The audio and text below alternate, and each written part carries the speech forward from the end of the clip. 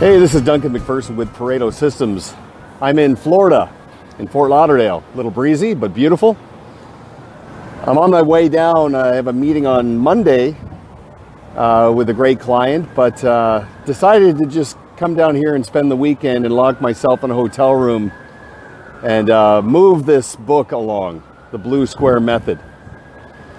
I'm sure you can relate. Any meaningful project that you take on, it sure is a lot easier to start it than it is to stick with it and see it through to the finish line. I mean, I'd like to think we're in the red zone, but man, oh man, that's a lot of work. But all good. I'm enjoying the exercise and the process. And part of that recently is I just wrapped up going through almost 25 years of journals that I've been keeping, where I've captured ideas and insights and just a wide array of concepts that our clients have shared with us. Incredible. You know, I often joke that my creativity stems from my ability to conceal my sources. You go through these journals, I mean, I've had a lot of sources, and incredible. And I can't give everyone credit, but, you know, it's funny. Just earlier this week, I was in St. Louis with a great group, and I was talking about conversion, right? Converting customers to clients to advocates. And a lady, her name is Robin, she said this. She said, so you work for customers, you work with clients, and advocates work for you. And I thought, okay, that's an interesting way to look at it. And I said, I might steal that. And my rule of three on that is, you know, the first time I give credit, I'll say it's like Robin said. The second time I'll say it's like someone said. The third time it'll be, well, it's like I've always said. Just the way it works.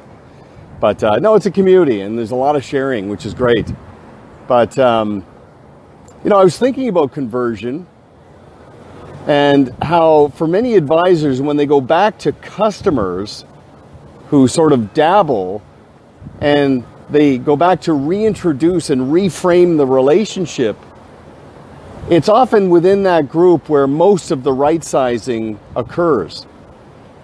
And it's usually because of attitudinal disconnect. So if you think of your ideal client profile, your AAA, assets that align with your expertise now and in the future, attitudinal qualities that make you compatible, and advocacy, which is a mindset where they're an advocate of your people, your practice, and your process, but they're also advocates of their friends and their unmet needs.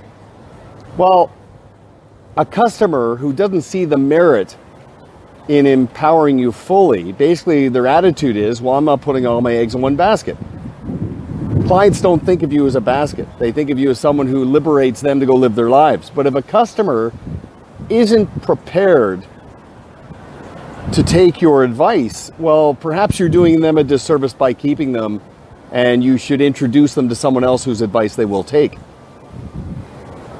You know, it's so powerful, you know, to basically essentially project, look, it's not me, it's you. And during a break, I was listening to some music, Roxy music, actually. And, you know, it's interesting. I don't know if you're aware of this, but the album Avalon, which is one of the best albums ever, came out in 1982. Just a blink. But I was listening to a different album, and on that album was the song Over You.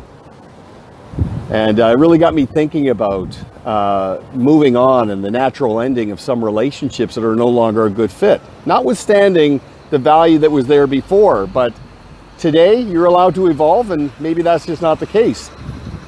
And shifting from breadth to depth. You know, I had a client who'd say to me, depth in relationship, not breadth.